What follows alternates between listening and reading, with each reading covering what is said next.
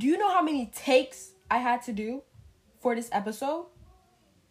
But anyways, hello, and you're listening to My 2 Cents by yours truly, whom you haven't met, Layla. I should get a Grammy nomination for that.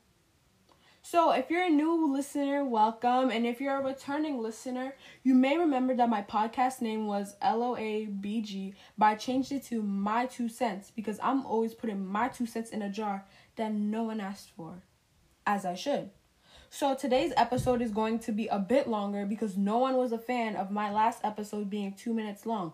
And it was my first episode, so I didn't know what to do because no one told me that filming a podcast was hard. I thought all you had to do was open the app and start speaking. But no, it's not like that.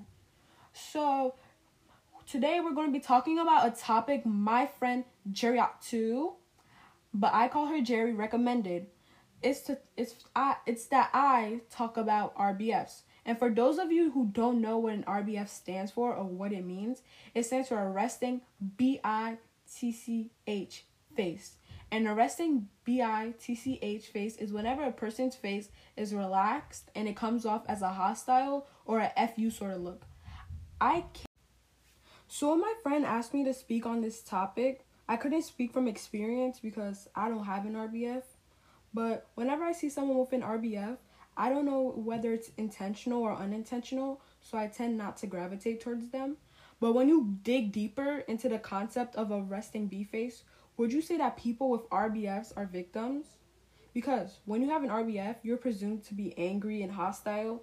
And if you're a person of color, more so Latinx or Black, you are deemed as ghetto or the stereotype, I hate the angry Black woman. Okay, side note, why do we even have these stereotypes? So you're saying that people were mad bored with their lives. They had to make stereotypes talking about a group of people? Okay, let's just get back to the topic. So, and going back to my friend who recommended this topic, and I quote, well, because especially if they're an introvert interested in making friends, it can be hard for them so they can communicate with others, especially since it will be less likely for someone to talk to the introvert with the R.B.F. first, because they look mad all the time when they're not. So when my friend told me this, I kind of got where she was going because I don't have an R.B.F. So when she explained to me, I had to visualize myself in her shoes, which is really easy for me because I daydream a lot. So because my friend Jariatou told me what it's like to have an R.B.F., I realized how quick I was to judge someone with one, which is kind of bad on my note, which I will try and stop. But by thinking they were going to be a mean person, but once I got to know some people with an R.B.F., they tend to be one of the nicest people that you've ever met. One of the nicest, not all, but and another person experience I want to include is my friend Taisha's experience.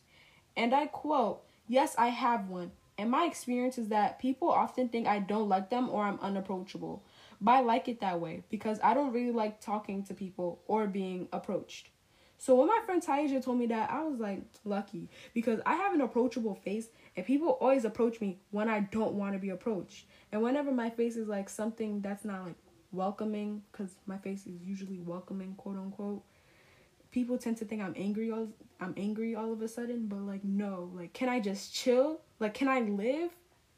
But based on my friend's experience with her having an R.B.F., I wish I had one, because then again, you heard why am I repeating myself? So the thing I think we all can do, I can't speak. No one told me that making a podcast was this hard. I'm over here reading off my notes, and I barely could catch up. Okay, wait, where is it? Okay, so based on the insight my friends gave me with an R.B.F., I think as a society, we should normalize R.B.Fs, because I feel like almost about 50% of people have them. And because for people who do have R.B.Fs, especially introverts, it's really hard for them to be making friends, because I can't, okay, why am I, okay. Anyways, another thing I want to tie in with the topic is I think we should stop normalizing saying I'm okay when we're not and lying about our feelings. Because what I mean is every day you're in a, let's say you're in a social settings or an environment, right? And then the question, are you okay, always pops up, or like, how are you? And the thing is, we always say, I'm okay, when we're not. Like, we need to stop normalizing repressing our feelings. The only reason why people say I'm okay is because they don't want to ruin the mood. But if we start saying that we're not okay, maybe depending how close you are to the person, they're probably going to explain, hey, I'm not okay either. So, like, the only reason we say we're not okay is because we want people to be comfortable. But, like, what's the point of making other people comfortable when you're not comfortable, you know?